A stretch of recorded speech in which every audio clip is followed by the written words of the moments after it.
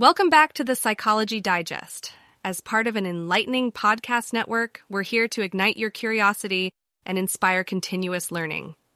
Join us as we explore the vast universe of psychology, unveiling a new, hand-picked, bite-sized gem of journalism in each episode. Today's episode is brought to you by Blogcast, your personalized audio feed available on iPhone and Android.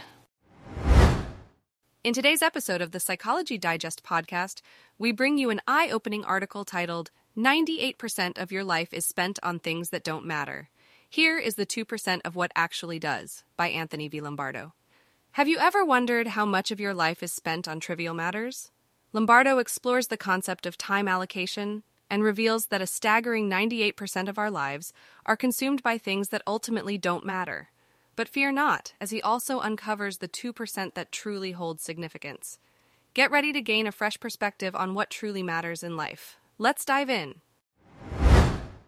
98% of your life is spent on things that don't matter. Here is the 2% of what actually does.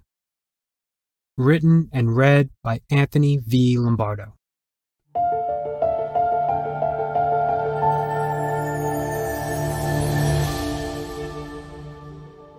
For the past few weeks, I've been feeling anxious and overwhelmed by all the projects I want to complete and the goals I want to accomplish.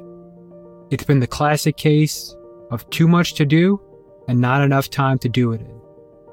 At the start of this week, while looking at the giant list of all the things I wanted to get done, I had a minor epiphany.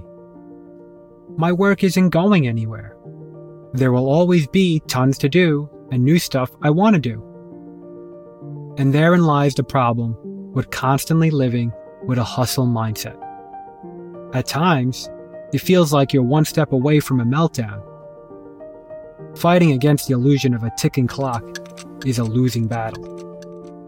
Then I was reminded of the opening line to the book, The Only Thing That Matters, by Neil Donald Walsh, which I came across the night before. 98% of the world's people are spending 98% of their time on things that don't matter. So I decided to break this down. If our to-do list will never fully get completed, and most likely compound in size, and most of the things we spend our time on don't matter, I suddenly realized that life will always give us a series of things to do, problems to solve, goals to chase, and distractions. However, doesn't that bring a profound sense of contentment and freedom? Doesn't that leave us to focus on real living?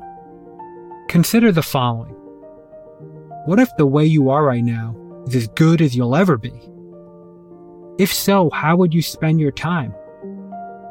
What if the need for constant doing is just a way to avoid being within yourself? What if you had nothing to prove to yourself or anyone? Fast forward to the end of your life, and you're about to take your last couple of breaths. What will you remember about your life? Would it be all the things and stuff? Bank statements, mantles on the wall, number of businesses you launched, acronyms next to your name, your waistline? Or will it be the 2% of things that actually do matter, as inferred in Neil's quote? Will it be the tiny moments of real living that take place in between all the dog and pony shows that occur in life, such as connecting with others, doing things you enjoy, learning and creating just for the sake of it, the laugh you share with a friend, playing with your kids, singing and dancing along to a song you love, that random spark of gratitude for just being alive? These tiny moments within the journey are what matters, and what you'll cherish. So start focusing on the 2% of real living. Blogcast. If you enjoyed this, you may also like our other podcasts: the Productivity Digest, the Self-Improvement Digest, the Life Digest, and Daily Science News. Stay curious, stay inspired, and thanks for listening.